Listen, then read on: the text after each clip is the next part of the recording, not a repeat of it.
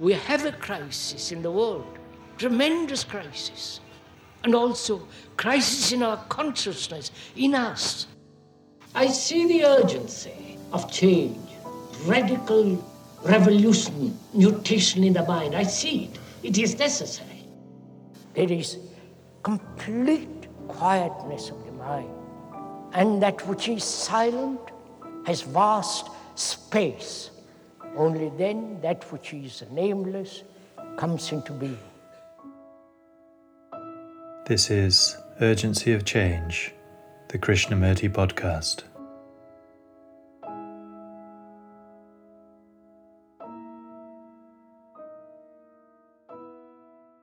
When the mind is learning all the time, it brings about its own sweet discipline.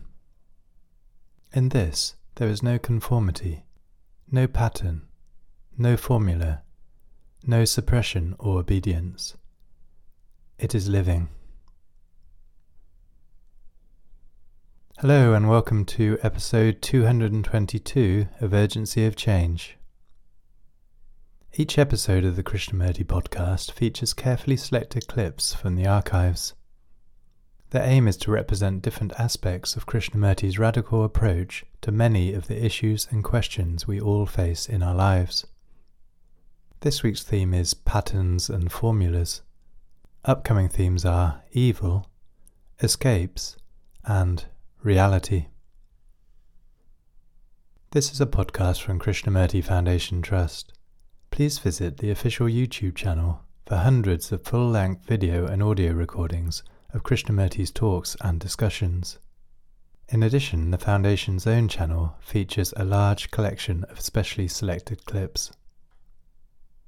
You can also find our regular quotes and videos on Instagram, TikTok and Facebook at Krishnamurti Foundation Trust.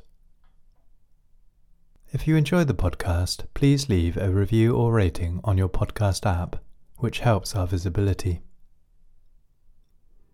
This week's episode on patterns and formulas has two sections. This first extract is from Krishnamurti's first talk at Rajghat in 1964, titled, "Is Revolution According to a Pattern?" I think most of us realize that there must be a radical revolution which will bring about a different dimensional thought or thinking at a different level altogether.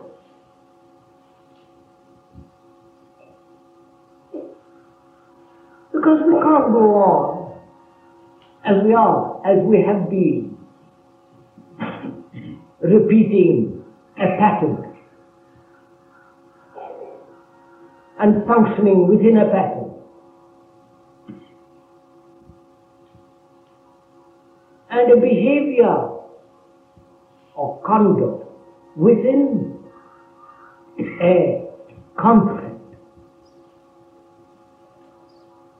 Whether this so-called religious man or the politician, whether of the center or of the extreme left or of the extreme right, when they function within a pattern, it is a continuity of what has been. And I think most of us are aware that this repetitive revolution is no revolution at all. And one observes in the world, perhaps more so in this country, the deterioration that is going on at all the levels of our existence. And observing this phenomena unemotionally and in no way sentimentally, one naturally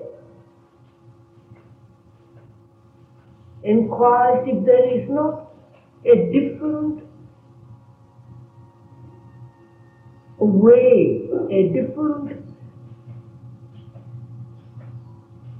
approach to this whole issue of human existence and relationship.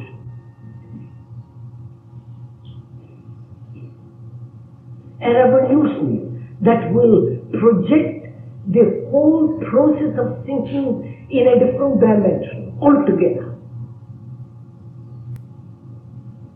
First of all, I think most of us here and outside the world are quite clear that there must be some kind of deep, radical change in human behavior, in human relationships, and therefore in human thinking.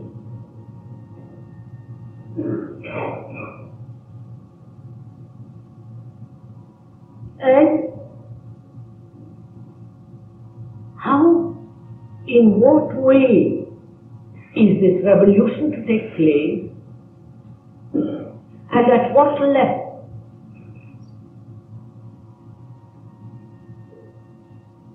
You see what is happening in this country.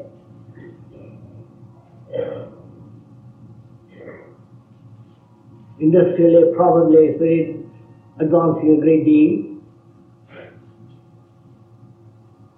Scientifically, little behind, perhaps great deal behind the rest of the West. But morally, intellectually, and religiously, it is stagnant.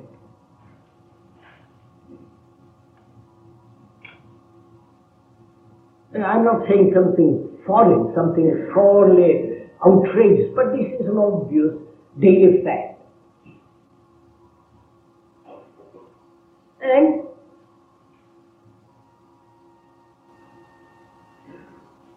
also one observes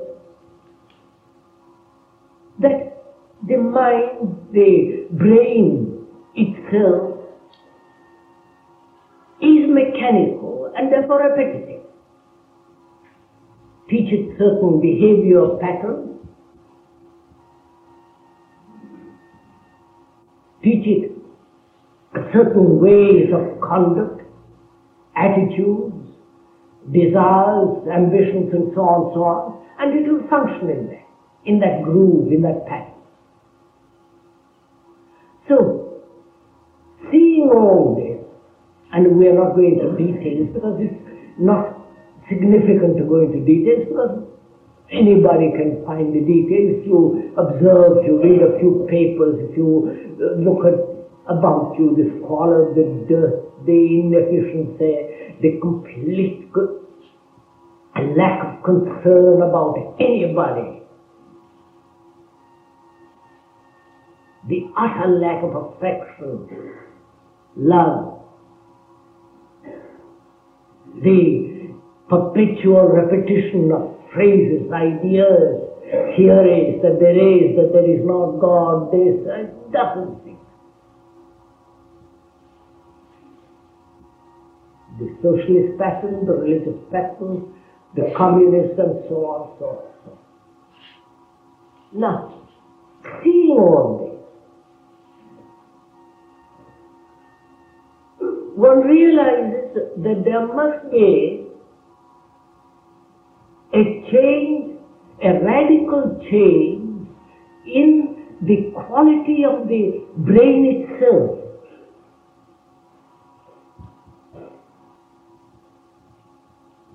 The brain, as the anthropologists say, is about 2 million years old. And we can go on functioning for another 2 million years, repeating the same pattern of sorrow, pain, wife, family, children, husband, quarrels, nationalities, the left, the right, the assertion that there is a God, the assertion that there is no God, we must be virtuous, we must be this, and we can go on indefinitely, repeating the same pattern, modified, slightly altered, but repeat. So one can see that the nature of the brain itself must undergo tremendous revolution.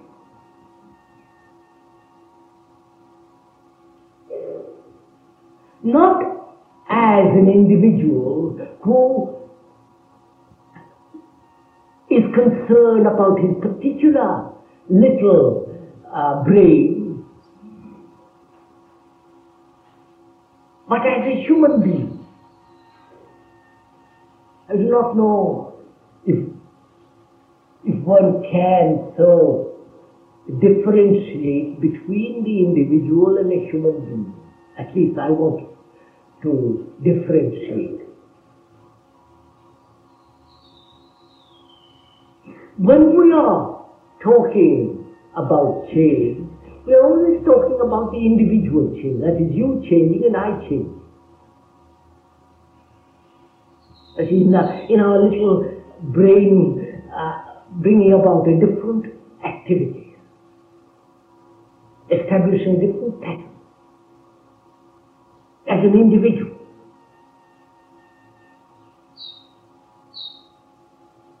As an individual in a particular position, in a particular relationship. The individual that has been struggling to become a little better, a little more, having a little more character, more brave, or a little more kind and so on, better job. The individual functioning in that limited field of his own consciousness. An individual. And in that little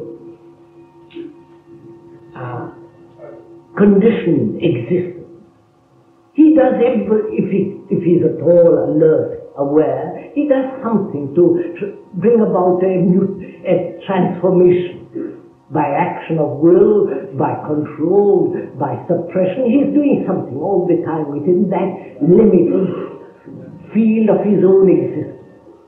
And that is we call the individual, who is opposed to the collective. The collective being the many, the society, the nation, the race, and so on, so on, so on. Now, is there such an individual at all? Or is it only an artificial division between the collective and himself?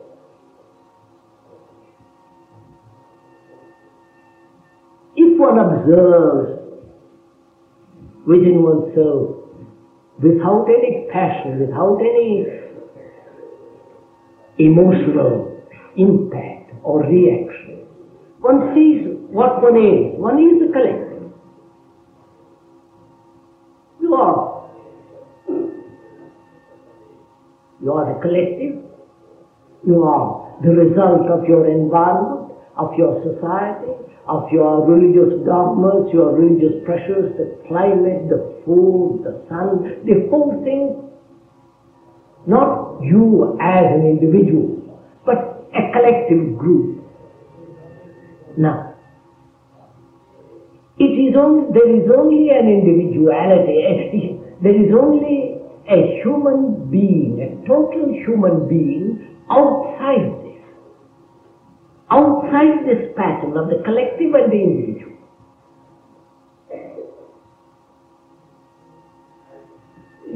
You observe it. It's not a matter if you are agreeing or disagreeing with it.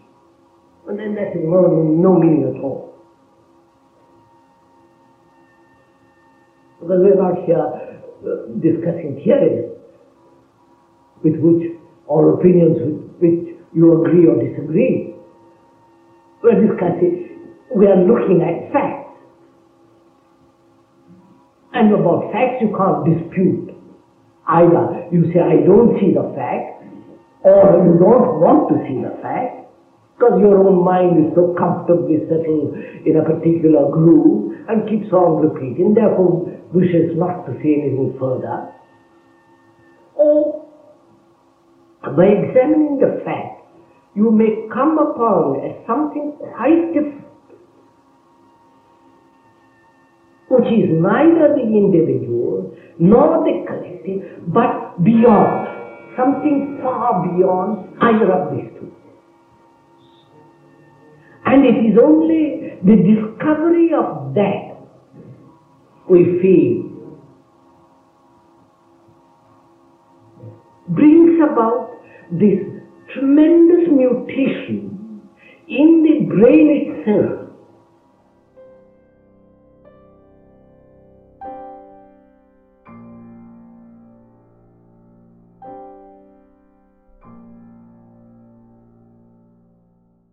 The second and final extract in this episode is from the fourth talk in Bombay 1964, titled Freedom Without a Pattern or Formula. Across the river, there was a man singing. I could hardly hear him, but occasionally a note floated across the waters. It was really a very beautiful evening, full of charm, strange silence that comes when the sun is about to set. And there was a beauty that could not be expressed in words. You felt it. You felt it through the very bones of your being.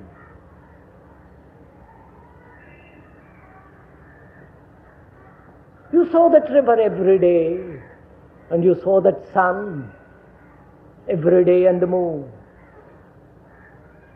But that evening, there was a charm, full, quiet, and extraordinarily mysterious.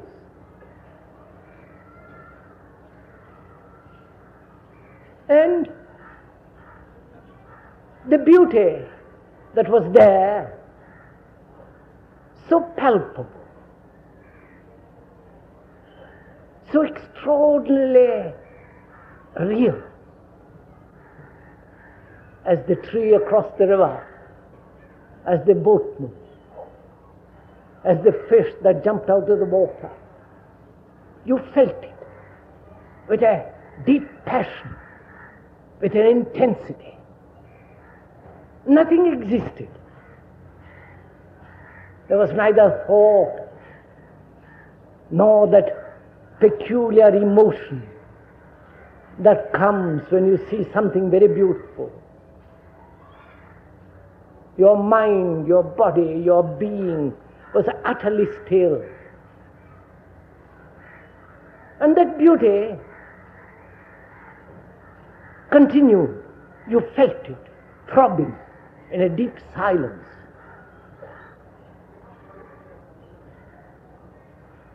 It was a beauty that had no emotional quality in it. There was no sentiment. It was naked, strong, vital, passionate.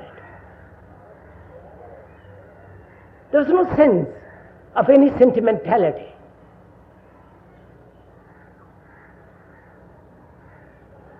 It was like meeting something face to face that is real, naked, complete in itself. We didn't want any imagination, any expression, any translation.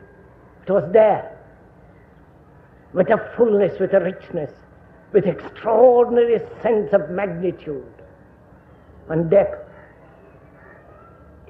One felt it. And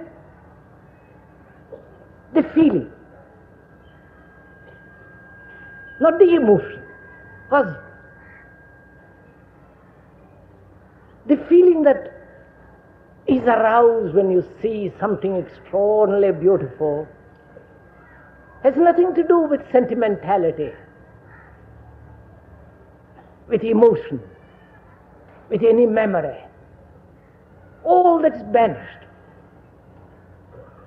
And you're there watching an extraordinary thing, a part of your whole being, alive, vibrant, clear, rich. And there was a man sitting beside us. He was a sannyasi. He didn't notice the water and the moon on the water. He didn't notice the song of that from that village. And he didn't notice the crows coming back. He was so absorbed in his own problem. And he began to talk quietly with a tremendous sense of sorrow. He was a lustful man, he said, brutal in his demands, never satisfied, always demanding, asking, pushing, driving. His lust had no quietness. And he was striving. And he has striven for many years to conquer it. And at last, he did a most brutal thing to himself.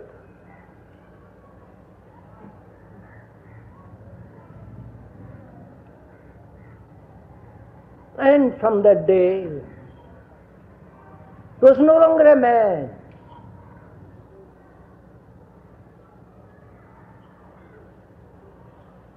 And as you listened, you felt an extraordinary sorrow, a tremendous shock that a man in search of God could mutilate himself forever.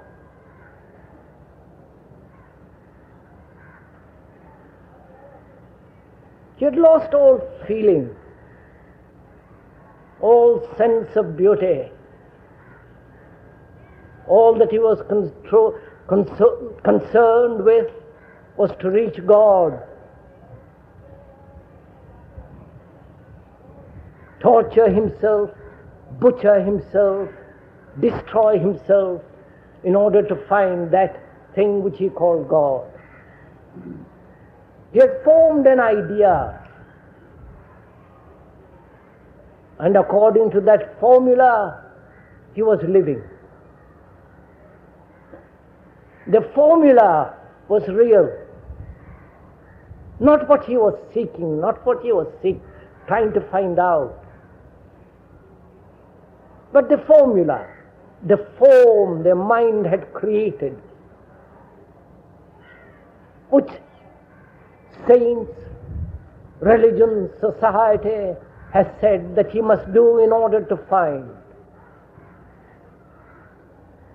And there he was, lost, destroyed, without sensitivity to feel that extraordinary beauty of that evening.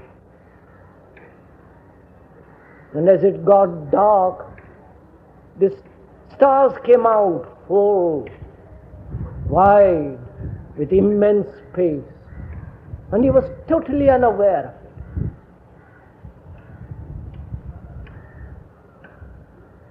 And most of us live that way, though we have not brutalized ourselves. We have brutalized ourselves in different ways, so completely. We have formed ideas. We live with formulas. All our actions, all our feelings, all our activities are shaped, controlled, subjugated, dominated by the formula which the society, the saints, the religions, the experiences that one has had, these formulas shape our life, our activity, our being. We're always approximating ourselves to these formulas, to these ideas, adjusting, conforming.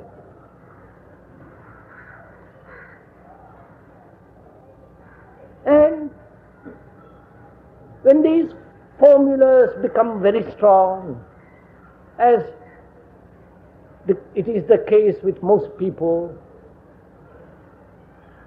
the formula, that is, what I should do and what I must not do, what is right, what is wrong,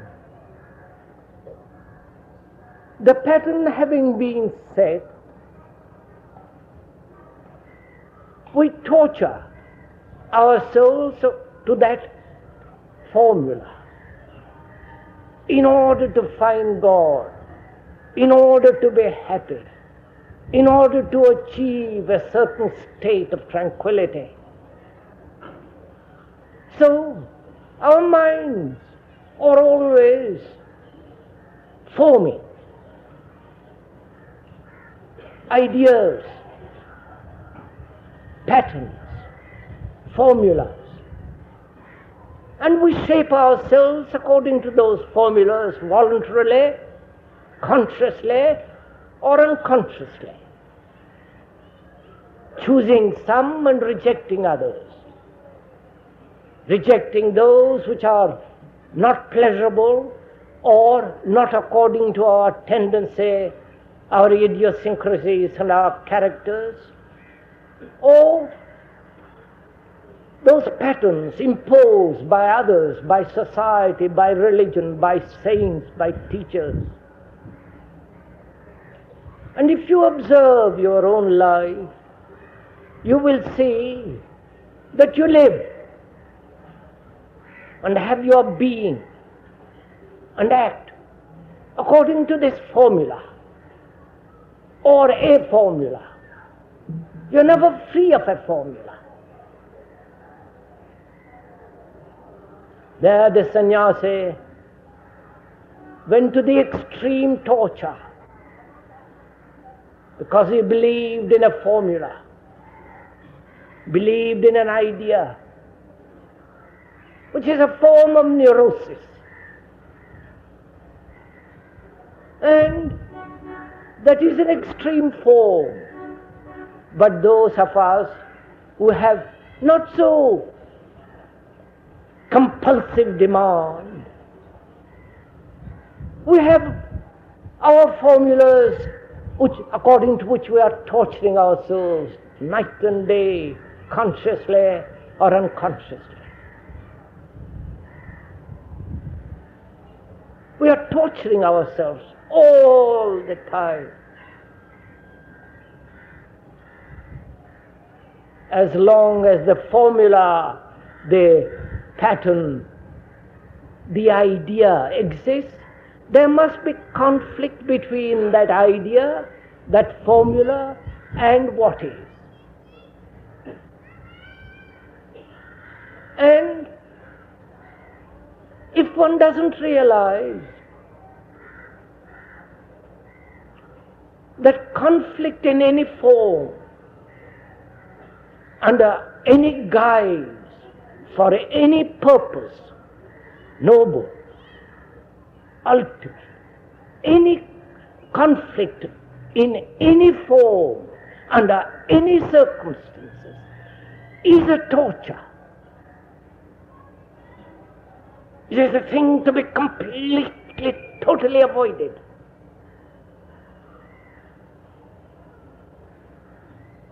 Not that one must yield to what one wants. That is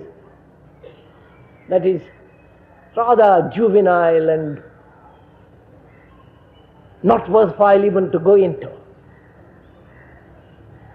We torture ourselves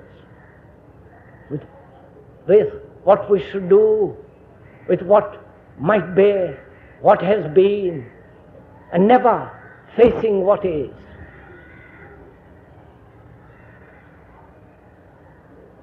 This torture man has considered necessary through centuries upon centuries to find God.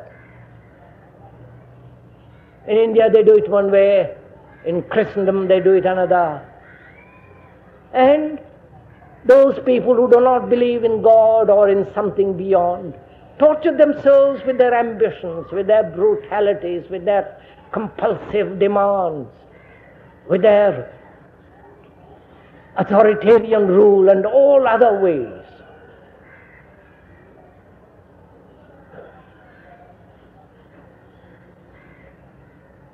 Now, to understand reality, that thing which man has sought for million years, that thing which is translated by different minds, by different people with different tendencies, under different cultures and civilizations. That thing which is not completely reachable by a mind which is merely tortured. First, it seems to me, that thing can only be realized when the mind is completely normal, completely healthy, untortured by any discipline, by any enforcement, by any manner of any kind of compulsion, imitation. Because the mind must come to it with youth, with freshness, untrammeled, unscratched, innocent, vital, healthy, completely original. Otherwise, it will never find it.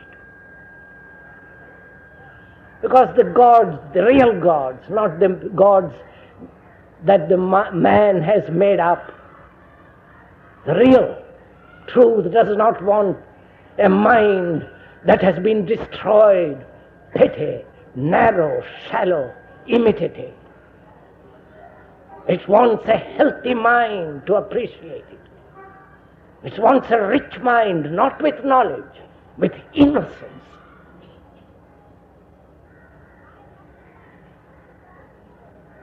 A mind upon which there has never been a scratch of experience. A mind that is free from time.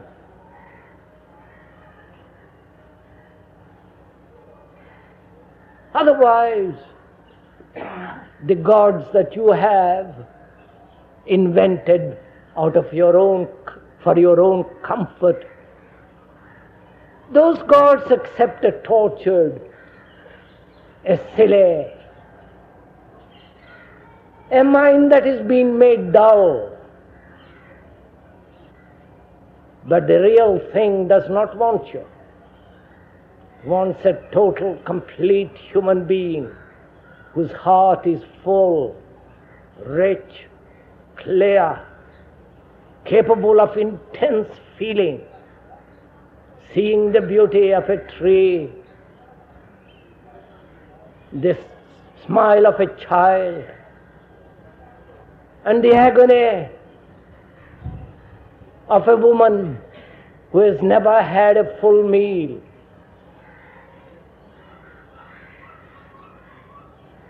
Unless you know this extraordinary feeling,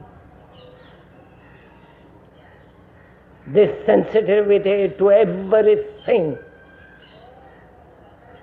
to the animal, to the cat that walks across the wall, and the squalor, the dirt, the filth of human being in poverty, despair.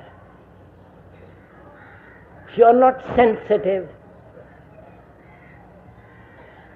which is to feel intensely, not in any particular direction,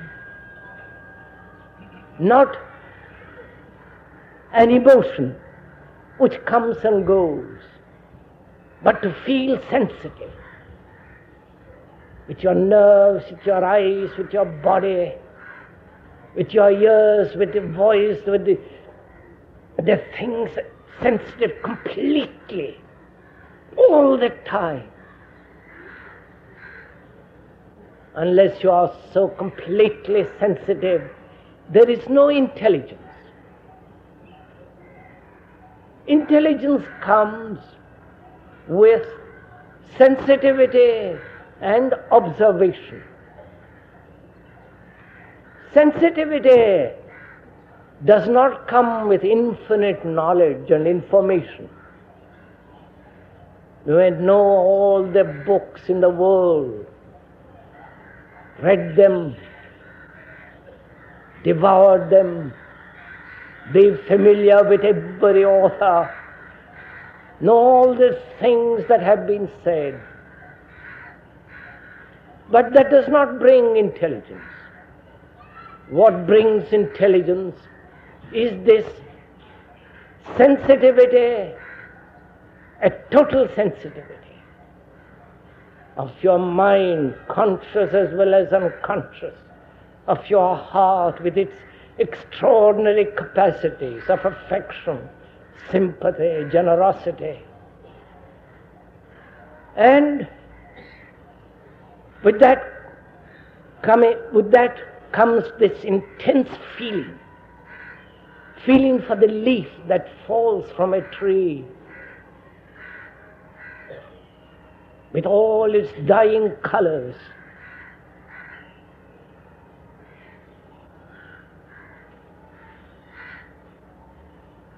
And the squalor of a filthy street. To be sensitive to both. You cannot be sensitive to the one and not be sensitive to the other. You are sensitive, not to the one or to the other. And when there is that sensitivity, with observation there is intelligence. To observe, to see things as they are without formula, without opinion, to see the cloud as the cloud, to see your own deep thoughts, secret demands as they actually are, without interpretation, without wanting them or not wanting them, just to observe, just to listen to the secret wishes, and to observe as you sit in a bus the passenger, the other passenger, the way he behaves, the way he talks, just to observe. Then out of that observation there comes clarity. Such observation expels every form of confusion.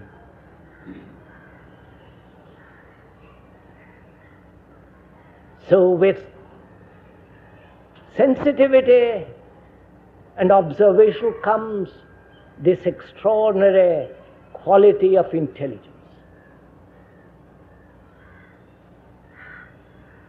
Now, if I may point out, please listen to what is being said. Don't take notes. Just listen. As you would listen to a distant song, relaxed, easy, without any compulsive urge to find. Because if you so listen, we'll go very far together. Because then you are in a state of neither accepting nor denying. Then you are not using the petty little mind that says, prove it to me. that wants to argue, dissect, analyze, which doesn't mean that you swallow what is being said or become sentimental and accept. To listen demands tremendous energy. It is not a sentimental state, nor an emotional quality. To listen, you need a very clear, precise mind, a mind that is capable of reasoning completely to the very end. That's a very healthy mind. And with that mind, just listen. Not to what is being said, but listen to yourselves. Listen to the whispers of your own mind, the prompting of your own heart. Just listen to yourself. Because we are going to go into something that demands the fine art of listening to find out what is true. Because when you discover for yourself what is true, then that truth acts. You don't have to act at all. Even in your office, in your home, when you're walking by yourself, in a solitude among woods and streams.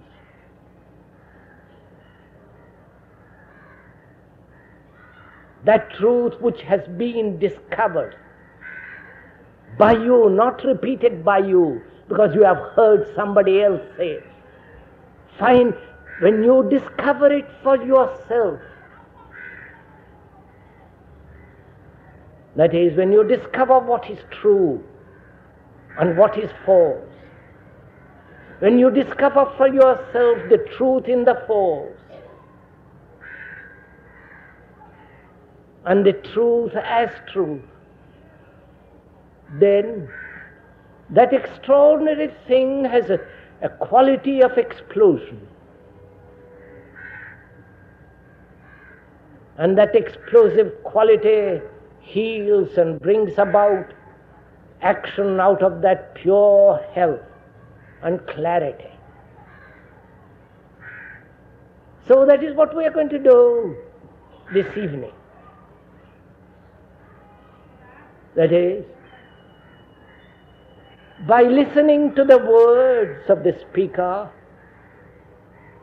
you are going to discover for yourself the truth. And then let the truth operate, where it will, when it will. And when it operates, let it operate without your interference.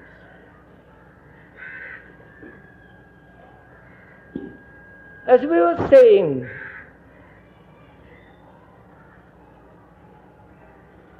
observation with this highest sensitivity brings about intelligence. Because without intelligence, life is drab, shallow, repetitive, and has no depth and quality. And it is this intelligence that is going to bring about discipline.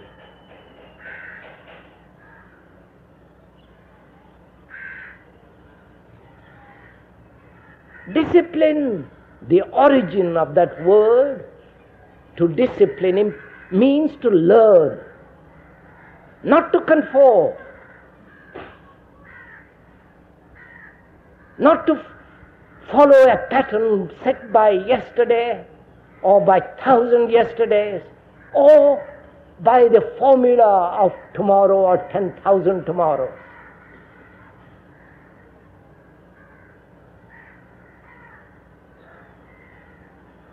Discipline is to learn. To discipline is to learn, not to conform, not to obey, not to accept, not to torture yourself by a pattern, by an idea, by a formula.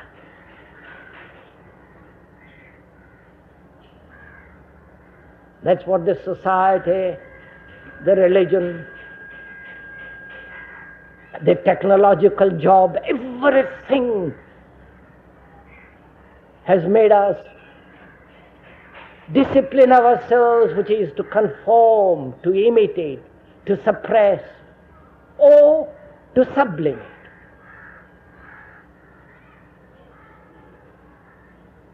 That has not brought us clarity, freedom from confusion, freedom from sorrow. It has not freed the mind so that it can be quiet, feel intensely, without any motive, without any future, without any past, just to feel tremendously.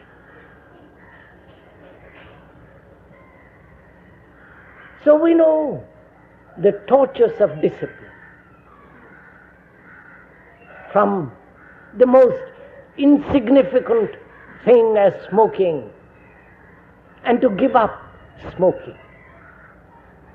What extraordinary conflicts you go through about a little thing, just to give up smoking. Though the doctors, the governments have said it's bad for you, may bring cancer, the fear, the punishment, and yet you go on.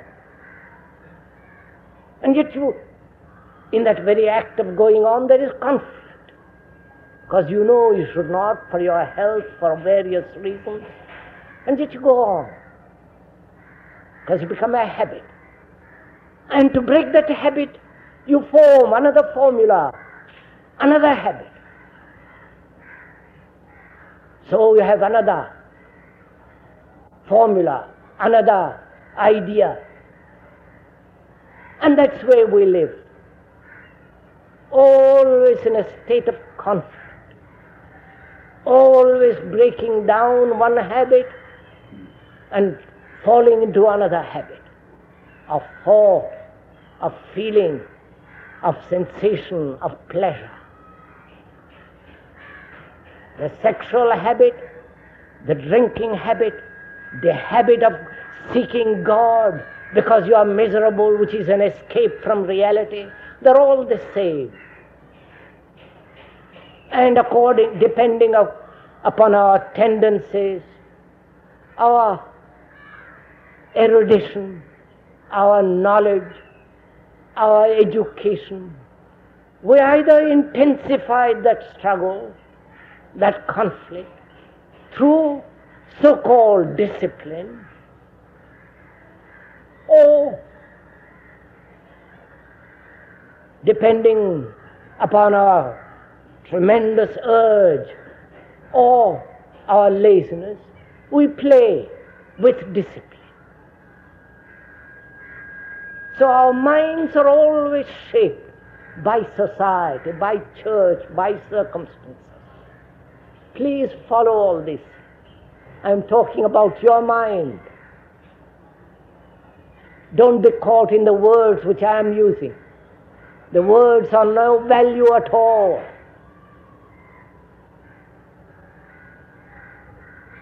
Word is a symbol. Word is a means of communication. It's like the telephone. And if you use the telephone, you don't worship the word. What the telephone conveys to you is important. So, we have lived with disciplines, with the mores, with the custom, which we call morality. The what should be and what should not be. This is the pattern of our existence. a tortured, ugly, ever-endless strife and misery.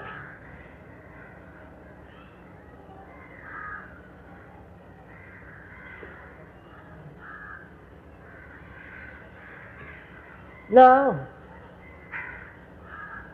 can one live without discipline? Because that way of disciplining, that way which one has lived for centuries, is a terrible thing. Is the most ugly form of existence. It only breeds a mechanical mind. You know what happens to a soldier who is trained day after day for months, for years, to obey orders? You know what happens to him? Do you know any soldier friend? Have you ever watched him? Functions mechanically, obeying. All spontaneity, all freedom has gone. As you who go to the office day after day for 40 years, with that terrible boredom, what's happened to your mind too? Watch it. You have trained yourself. You have conformed because you have a family. You have to earn a livelihood. You have to support. We know all the innumerable reasons.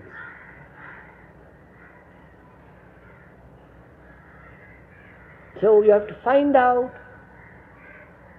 how to live in this world which demands a livelihood, which asks that you do things day after day, regularly, efficiently, constantly, that you have your own lustful desires, sex, and not to make it into a habit, and all the other urges that create habits. How to live in this world? Please listen to this. How to live in this world surrounded by all this with complete freedom, without a formula, without twisting the mind, shaping it to conform or be shaped by society. Because a disciplined mind, in the sense, a mind that conforms, a mind that accepts, the mind that follows, imitates, suppresses, such a mind is a stupid, dull, crippled mind forever. It's a dead mind. Whether it be the mind of the holiest of the sannyasis, or the poor, wretched woman, or the man who steals.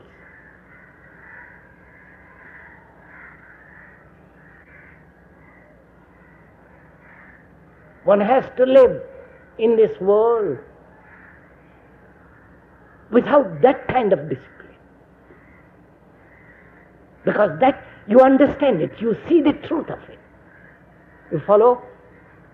You see what a discipline implies: conforming, imitating, suppressing, controlling it to live within a certain framework, within a formula, within a pattern.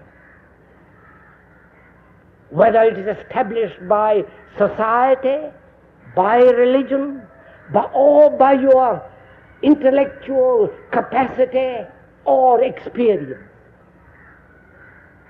Every form of discipline according to that kind is deadly, destructive. It makes the mind useless. You may function as a machine, but you cannot possibly, under any circumstances, find out what is true.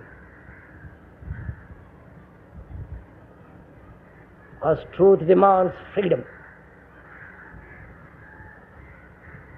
That is, it demands intelligence.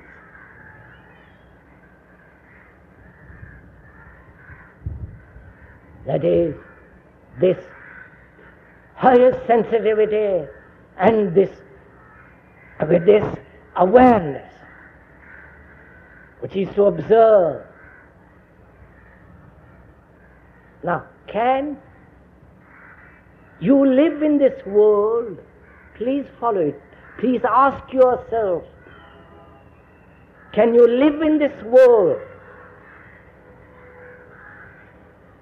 which is becoming more and more mechanistic? Every boy and girl is trained, technologically shaped, where to live is to conform, otherwise you are destroyed by society. You are pushed out if you are not a Catholic, if you are not a Muslim, if you are not a Hindu, Buddhist. Can you live in this world without this destructive, traditional weight of a discipline that corrupts, that destroys, that makes the mind ugly? But yet, if you see the truth of that, not because I tell you, not because the speaker points out, because you actually see the beauty of that, then you have to ask yourself if you can live in this world without discipline. Not that time. Can you live without discipline, doing what you like, free? Or can you? You can't either.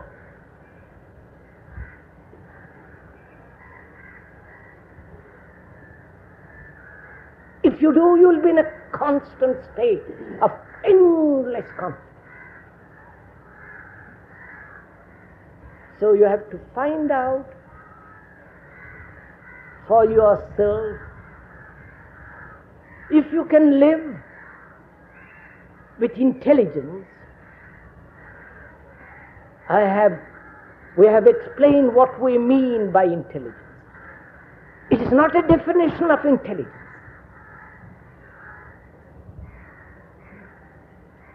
It's not that you're going to repeat or dialectically say that's one opinion. There are other opinions. Therefore, discussing opinions and to find truth in opinions is dialectical way of approach. We're not talking dialectically. We are saying a fact. Whether you accept it, whether you don't accept it is totally irrelevant.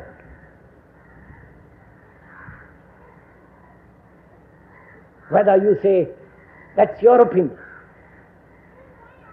There are other opinions. We are not discussing opinions.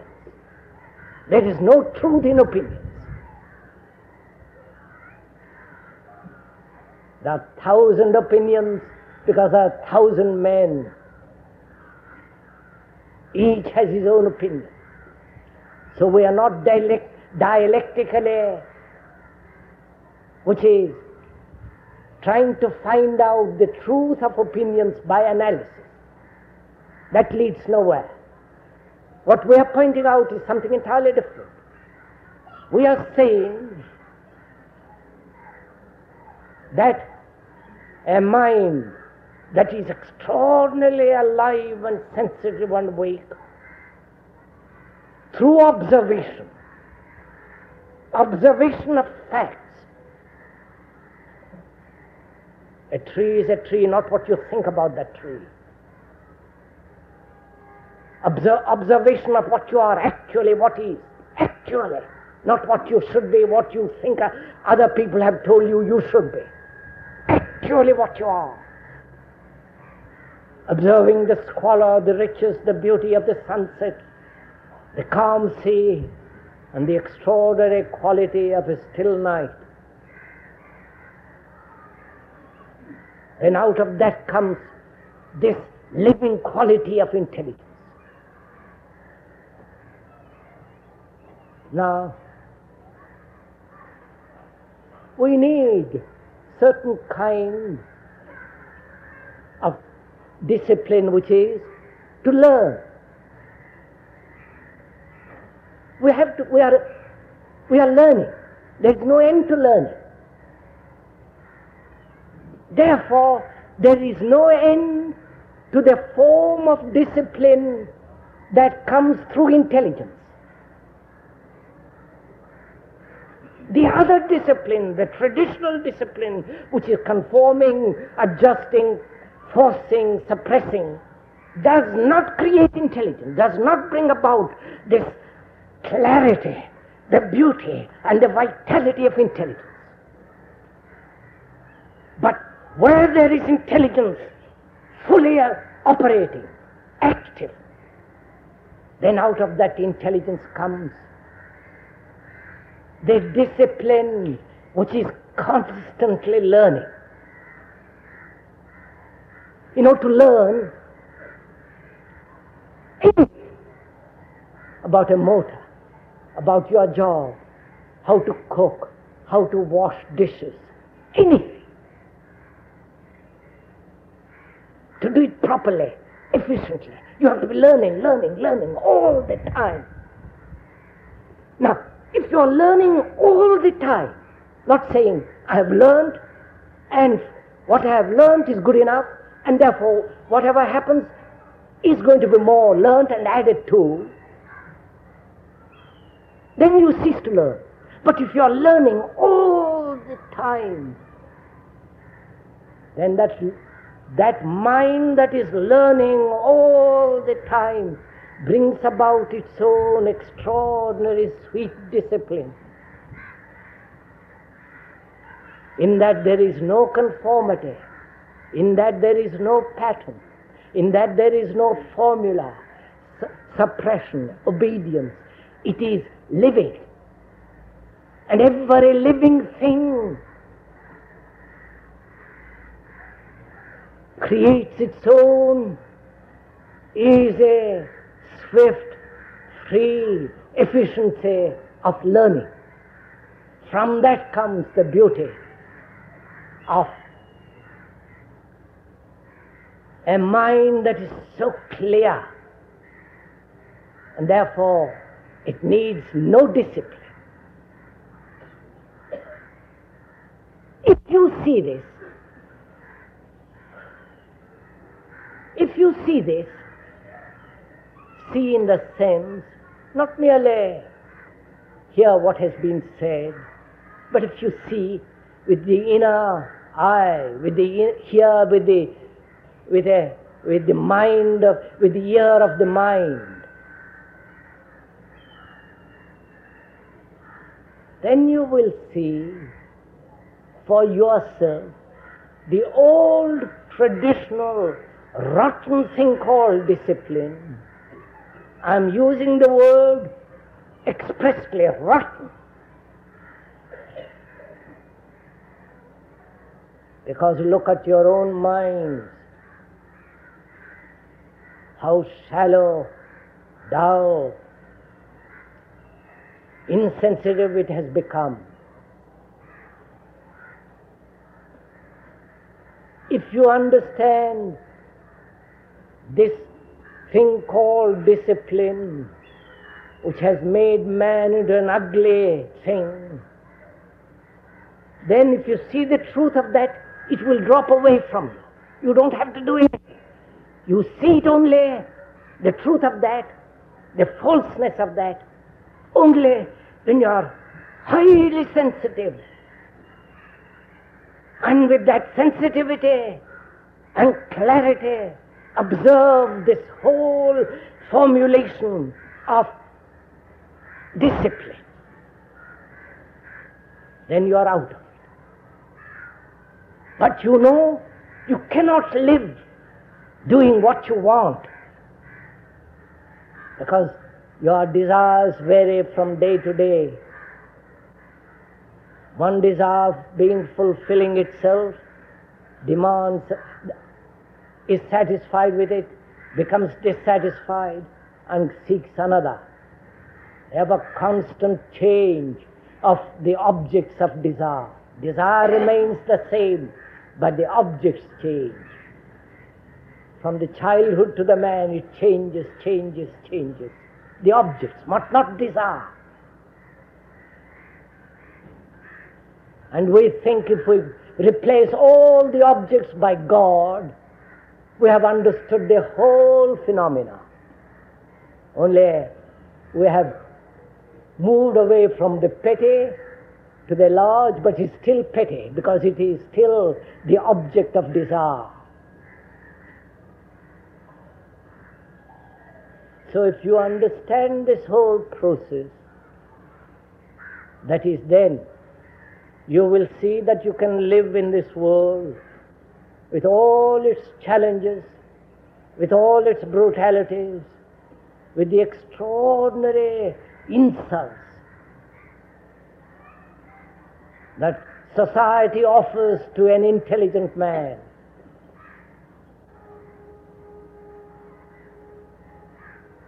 Then you will see that you can live functioning as a human being with intelligence,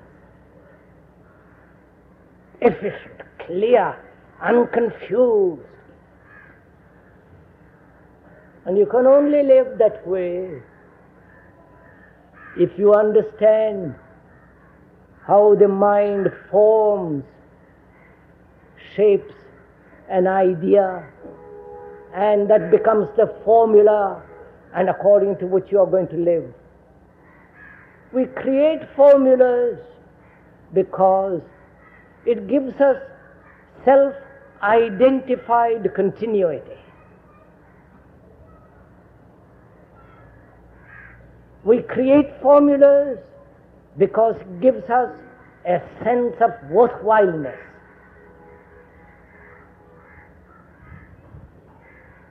We breed formulas because it gives us a sense of action, a sense of doing something. It's like a man who wants to help people. He has a formula that he must help, and that he knows what it is to help. It gives self-importance.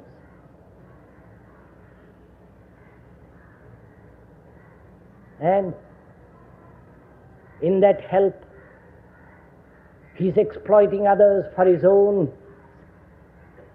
comfort, for his own well-being, for his own satisfaction. The flower by the wayside, rich in color and beauty, does not talk about helping others. It is there, full of perfume, loveliness, and an extraordinary tenderness. It is for you to go to it, smell it, and enjoy it. It doesn't talk about help. But we who want to be active, like with our petty little minds, identifying ourselves with 10 different activities,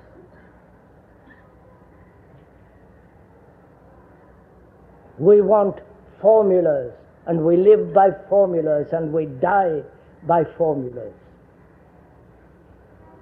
We have formulas about love, we have formulas about death, and we have formulas about God. So words have become very important, not life, not living. Ideals, all the phony inventions of man in order to cover himself and to escape from himself. So a mind that is capable of living in this world has to understand this formation, this framing of ideas,